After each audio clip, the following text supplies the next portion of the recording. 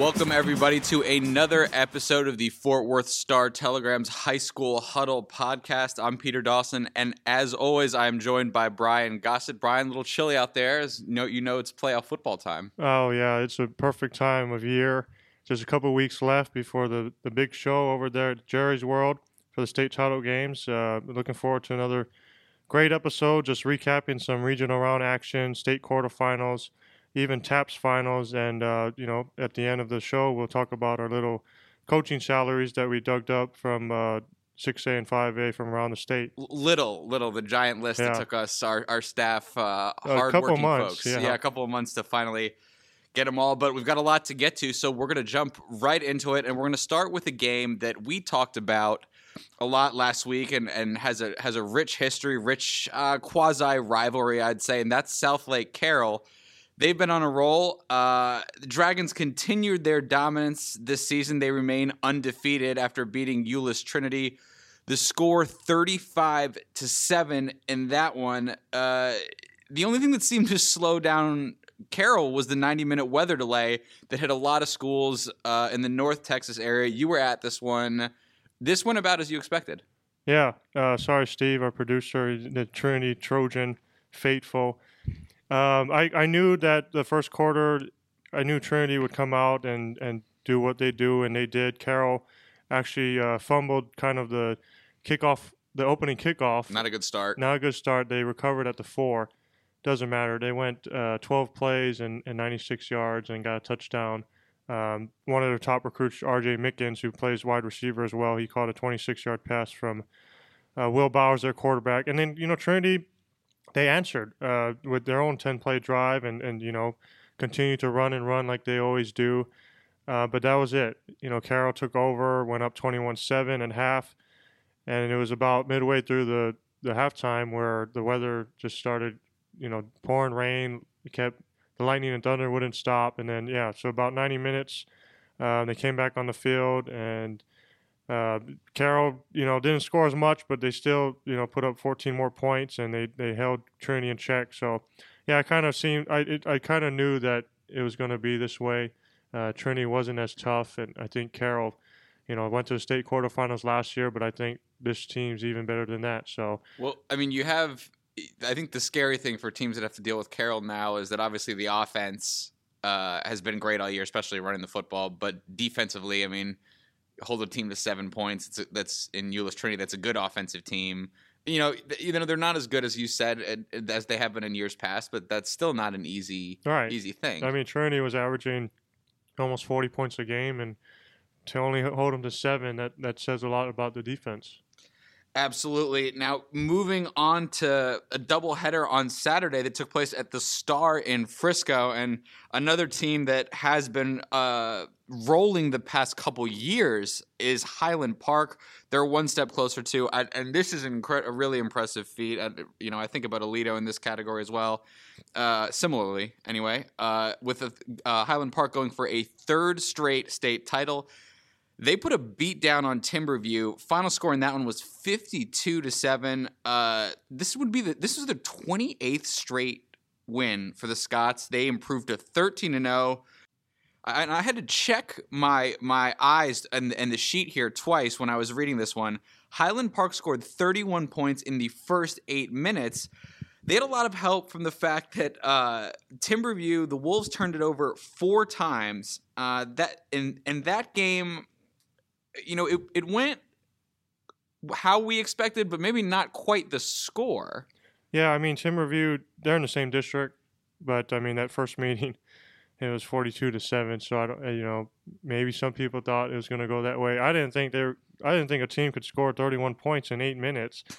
But Timberview just had a lot of trouble. I mean, they turned it over 3 straight times with, on offense twice, and then sandwiched in with a kickoff fumble there. And so Highland Park got a lot of help, and, they kind of coasted and, just moving on, trying to go for that third straight state title. And I think that they certainly seem to be the favorite, if not one of the primary favorites to win that title in that class. The nightcap, on the other hand, went down to the wire. Totally different game. Huge game between Birdville and Grapevine. These two are district rivals. It went all the way to overtime. This is probably one of the best games, if not the best game you've seen this year. One of the best, and it was like this the first time they met in week 6.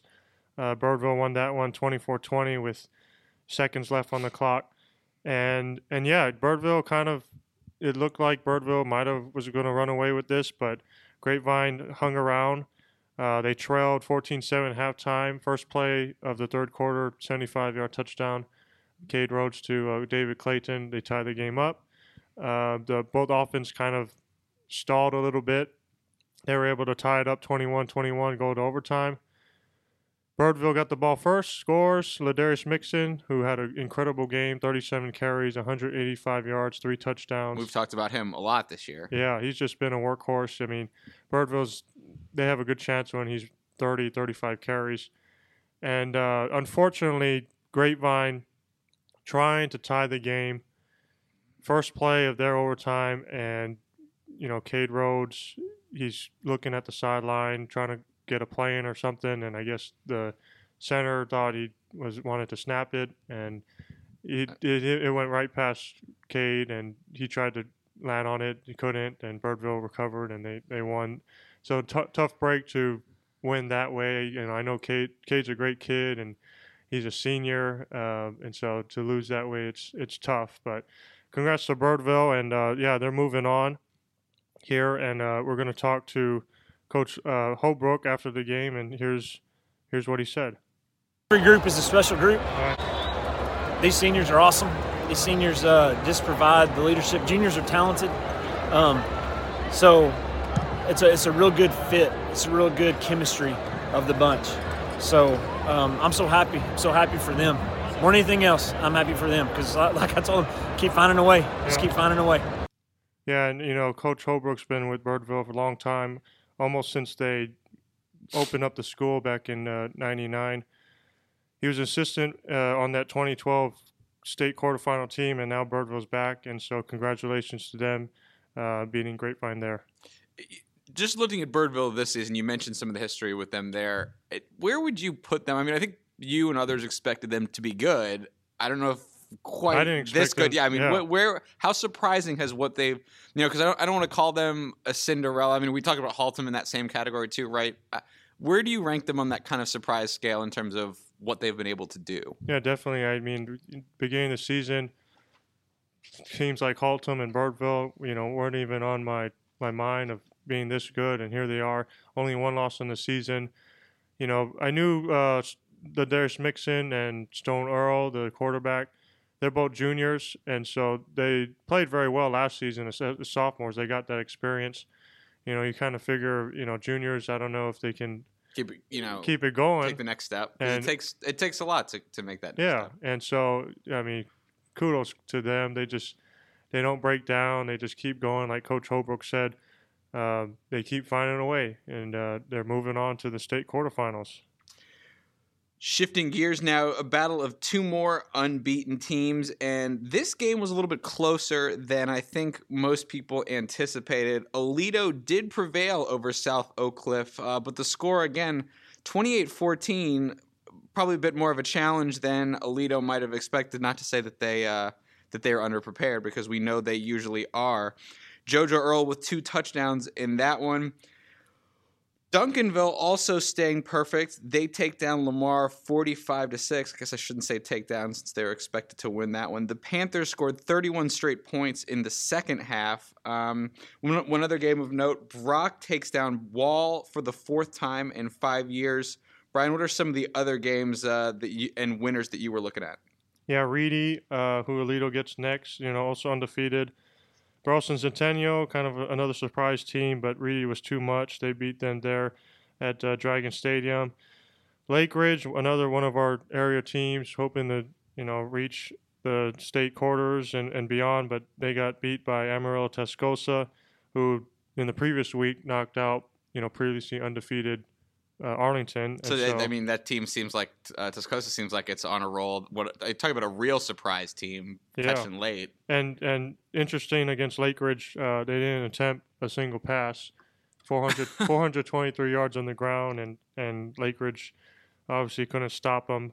A few more, Argyle came back to beat Salina to stay perfect. Glen Rose and Decatur also won, and then Allen and the Woodlands. I believe the Woodlands was the last team to beat Allen. That's right. And I don't really remember what year it was, but this one was a close one, and Allen pulled it off 31-24. Yeah, again, talk about surprises in terms of individual games. I saw that score. I did a little reading on it, and it seemed to be actually as close as the score indicated, which, I mean, I know that the Woodlands and Allen have, like you mentioned, have that history, but I saw that, and that seemed like a little surprising to me considering how motivated and kind of dominant Allen has been all year. Yeah, I think maybe, I don't know if some people thought this was going to be a 2 or 3 score game, but yeah, I just trying to keeping up with the score, and it was like back and forth. I think the Woodlands even had a lead there, but Allen prevailed, and now if they can move on, they would actually get that winner of the Duncanville Carroll game next round, and so. A lot of local area teams, right? Close and not necessarily district rivalries or anything like that, but obviously the teams that are aware of one another, familiar with one another. Yeah, and then another one finally is not our, but we've been talking about them a lot. Haltom Buffaloes, they win Rolling. again. They beat Hebron 41-30. They actually had to come back in that game too. Michael Black was just sensational. He had a 90-yard touchdown run at one point, 403 yards total, I think. Haltom now 13-0. It's the furthest run in the playoffs in program history.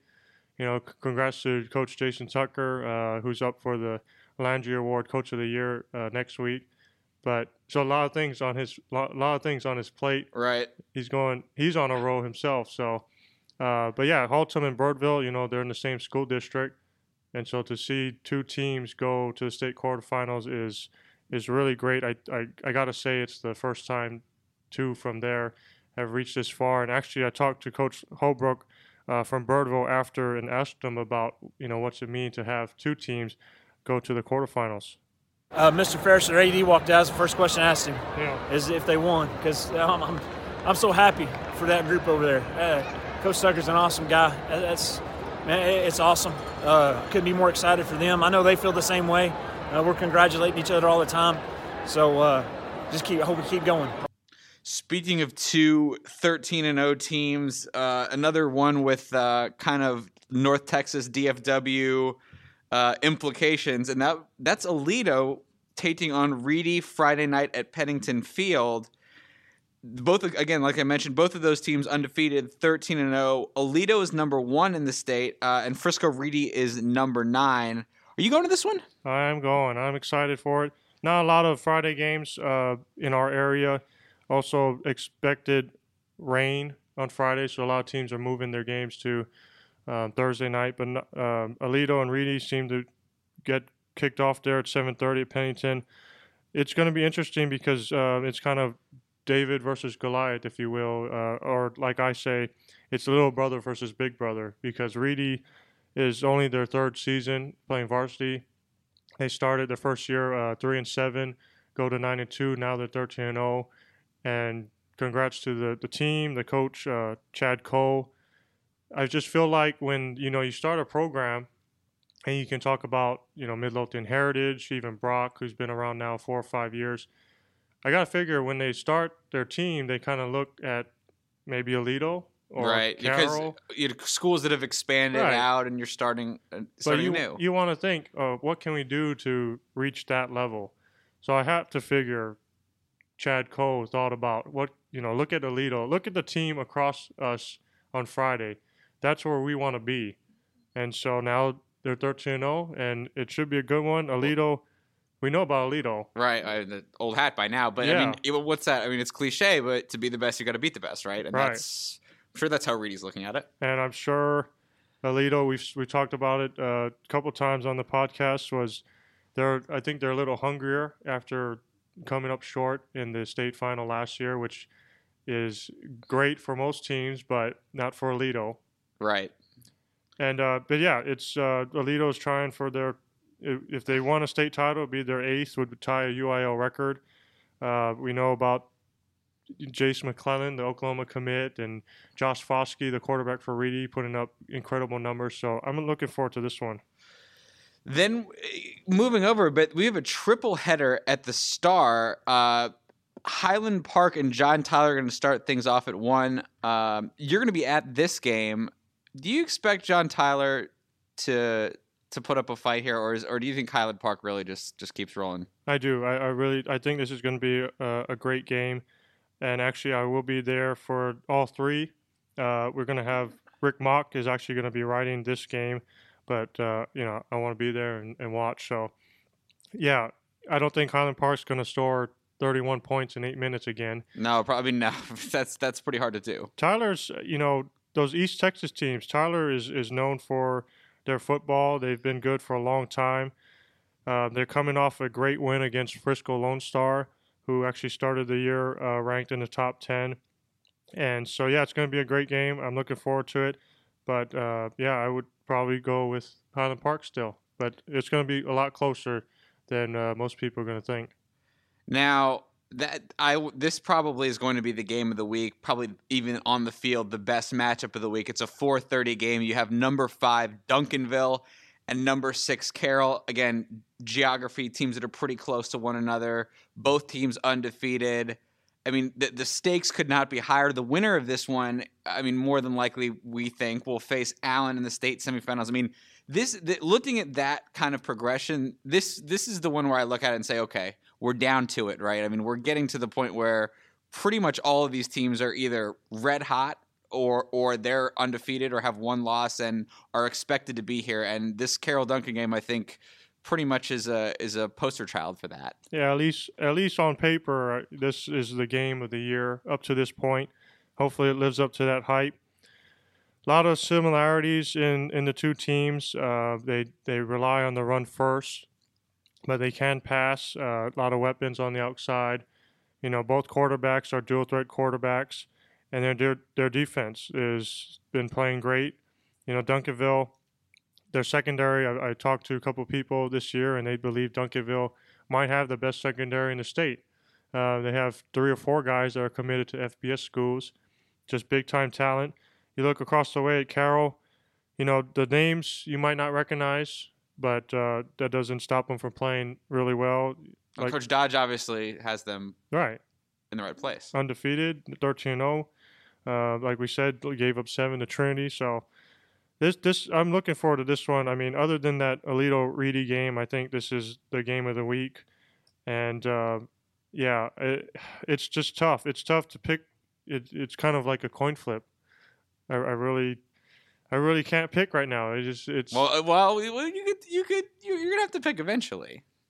I mean, I haven't seen Duncanville all year long, but a lot of people love Duncanville. They think they're the second best team in the area behind Allen. I don't think Carroll's far off, but I guess I'd have to lean towards Carroll because it's one of our teams. We cover them all season long, so.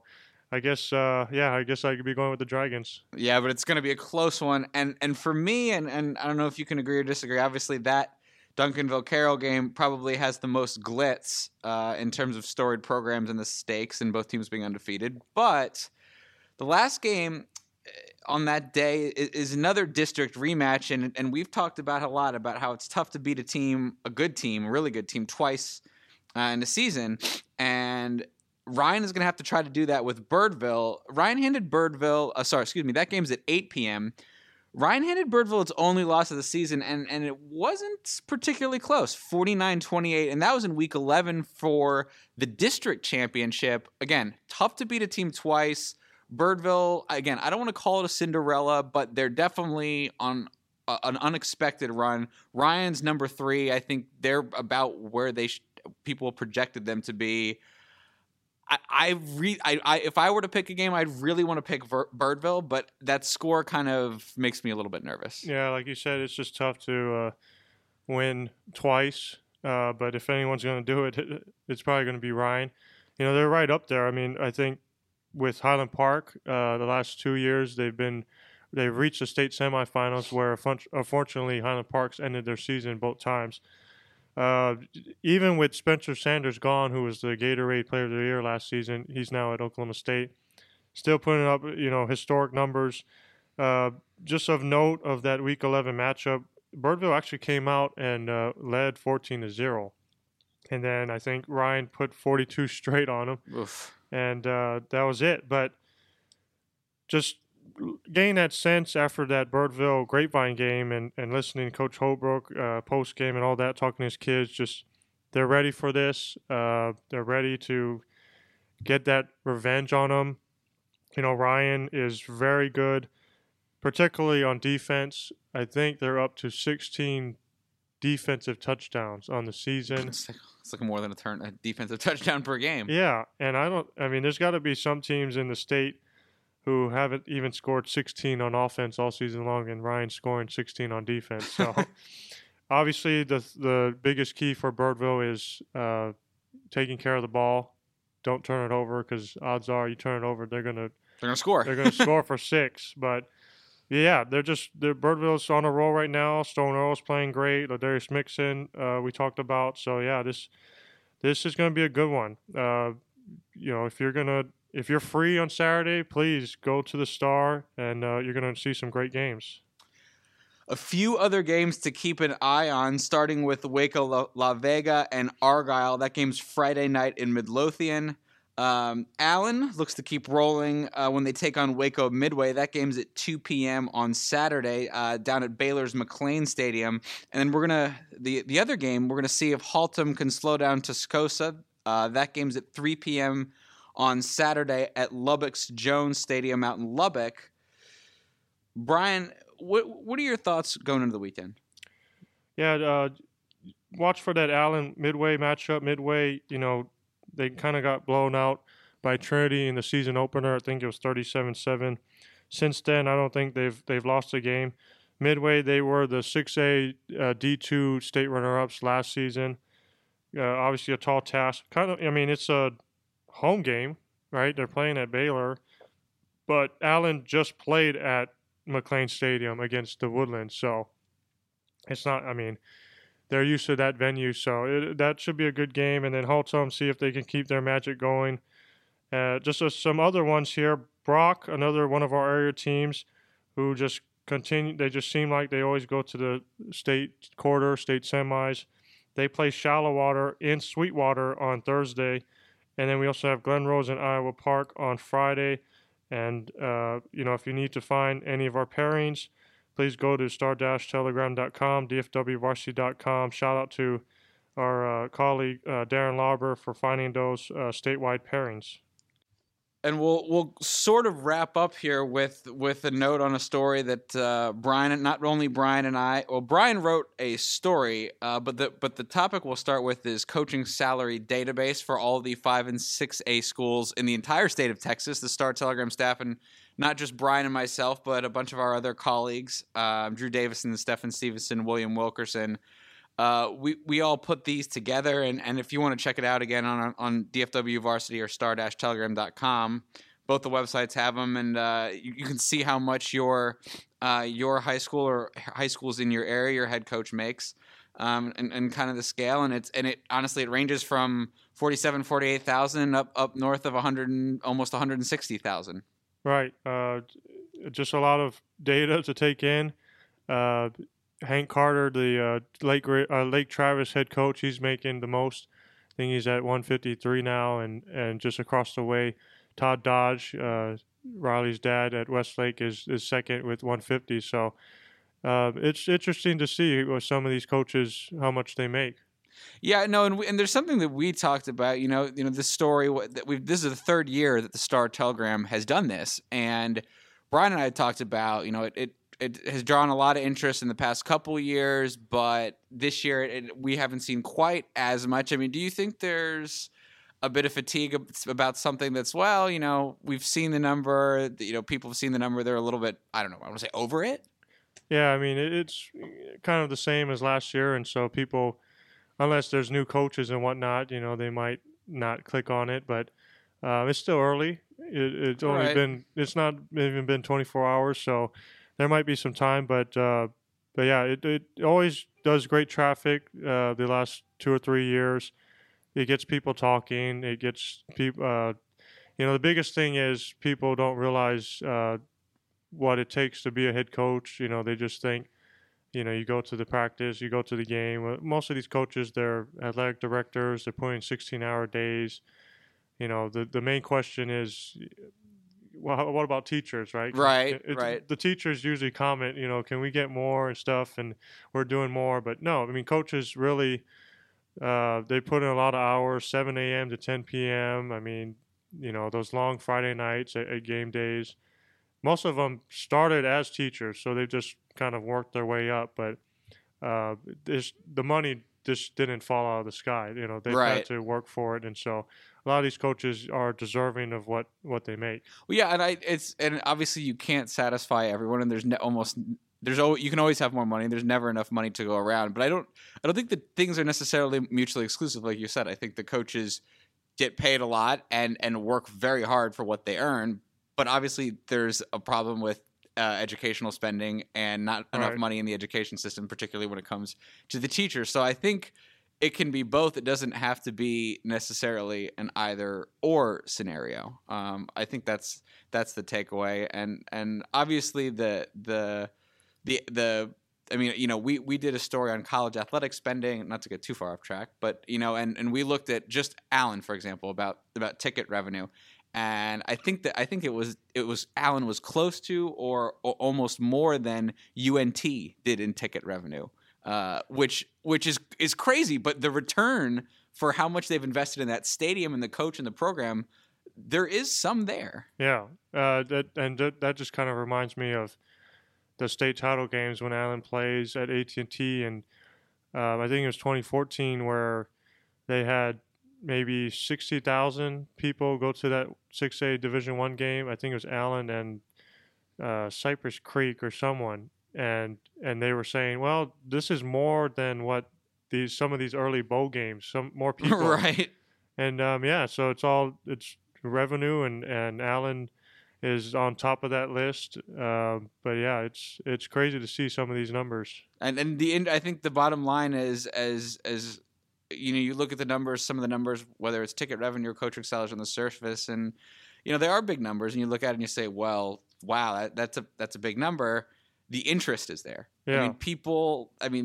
The football is king, and it cares and it returns. So I think that's what if the money wouldn't be there if the interest wasn't there. Right. And talking about the stories that I've done, the one I did was on the Chris family. And if you're in the DFW football area, you know who the Chris's are. Anthony, talked to him last week. He's the head coach at Sam Houston. His brother Zach's at Wyatt, which is kind of where this whole thing started, was at O.D. Wyatt. Their dad, Willie, started in 1961, and he coached for almost 50 years.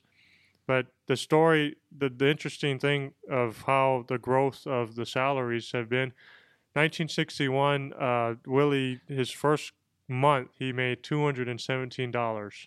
That's probably how much one of his interns or assistants makes now. Right. And Anthony was talking about, if you broke it down to by hour, because he was again from 7 a.m. to 10 p.m. and a lot of those coaches, they weren't making anything back then, anyways. But no stadiums, no gear. Oh no, none of that. And you broke it down to by hour, and it was like less than minimum wage. And now he got as high as 55,000, and then Anthony now he's the top. He's tied with Bob Wager from Martin for the most in Tarrant County, 123,000, just a little more than 123,000. So just to see that progression, and he noted it's going to continue. I mean, someone's going to make 180, someone's going to make 200,000. It's just the way it's going. Yeah, no, it's crazy. And it's wild to think that, in 20, 25 years, you could be talking about a $400,000, $300,000, $400,000 football coach. And again, we don't want to make you relive the whole Hal Wasson saga with Southlake. But one thing that we're looking at maybe potentially down the road is some of these coaches, and the one that came to mind for me, not in our area, but Ed Couch Elsa fired a coach in the middle of his first season for not winning a game, and there was a buyout clause. Now, I'm not remembering the exact specifics, but just try to wrap your head around that. A high school football coach potentially making six figures has a buyout. I mean, that's that. I mean, when is it going to be? Are we in college football now? Are we already there? I mean, that's what Hal Austin did. Right. He bought out. I don't really remember the exact number, but yeah. And it's one thing I'll say that a lot of people don't know. It's obviously it's more than just coaching. Like Anthony talks about, he's very passionate about making an impact on kids. I mean, Sam Houston, they struggle every year. They went 3-7 this season, only one playoff appearance in his 8 years. But it's more about that, and it's about how long you've done it. He's been doing it for 32 years, so there's a reason why he's making $123,000. It's not like the next coach at Sam is going to jump in at $123,000. He's going to start at the bottom, which is, I guess, I don't know, $90,000, $95,000. Even Riley Dodge at South Lake, people thought he's going to come in, he's going to make $130,000. It's South Lake Carroll. No, I think he's at $97,000 or $98,000. Well, yeah, but you have to do that because, again, of the scale, right? It's going to keep sliding up. Yeah. So a lot of the people, our fans, please continue to be our fans, even though you might not agree with us. That's the truth. Is you have to work your way up and on the ladder. And Randy Allen's another good example at Highland Park. I mean, he's been doing it for 45 years, so there's a reason he's making $133,000. Absolutely. And again, if you want to go check that out, that is online. Brian, do you have any more final thoughts heading into the weekend? I know there's obviously still a ton of games out there. Yeah. Just a quick note about the TAP schools, private schools. Their state finals are this week in both 11-man and 6-man. We still have some teams going there. We'll start at the bottom with Division III 6-man, which is the smallest possible in the state, and that's Weatherford Christian. They're playing Baytown Christian Thursday over in Waco for that state title. We also have Willow Park Trinity Christian going for the D3 11-man state title, and then Lake Country Christian in Division IV. And look out for a story that I'll be writing for that. They're playing Shiner St. Paul. 3 generations of the Whites family. Wade Whites, the head coach, his dad is an assistant, and then Wade's son, Hayden, is a sophomore and probably one of the better players on that team. And so they're all going to the state final as a family. Family affair. Yeah. And then one just quick basketball note, Tuesday night, looking forward to it. At Northwest, number 2 Northwest hosting number 1 Mansfield Timberview in boys basketball, 8 p.m. Tip-off. So that'll be a good game. Look out for that score there. All right, that'll do it for this week for the quarterfinal preview and the wrap-up for the previous round of the state playoffs. Be sure to catch all our content, Brian's content as well, on dfwvarsity.com, as well as star-telegram.com, as well as our Twitter and Facebook pages. Everybody enjoyed the games this weekend, and we will catch you next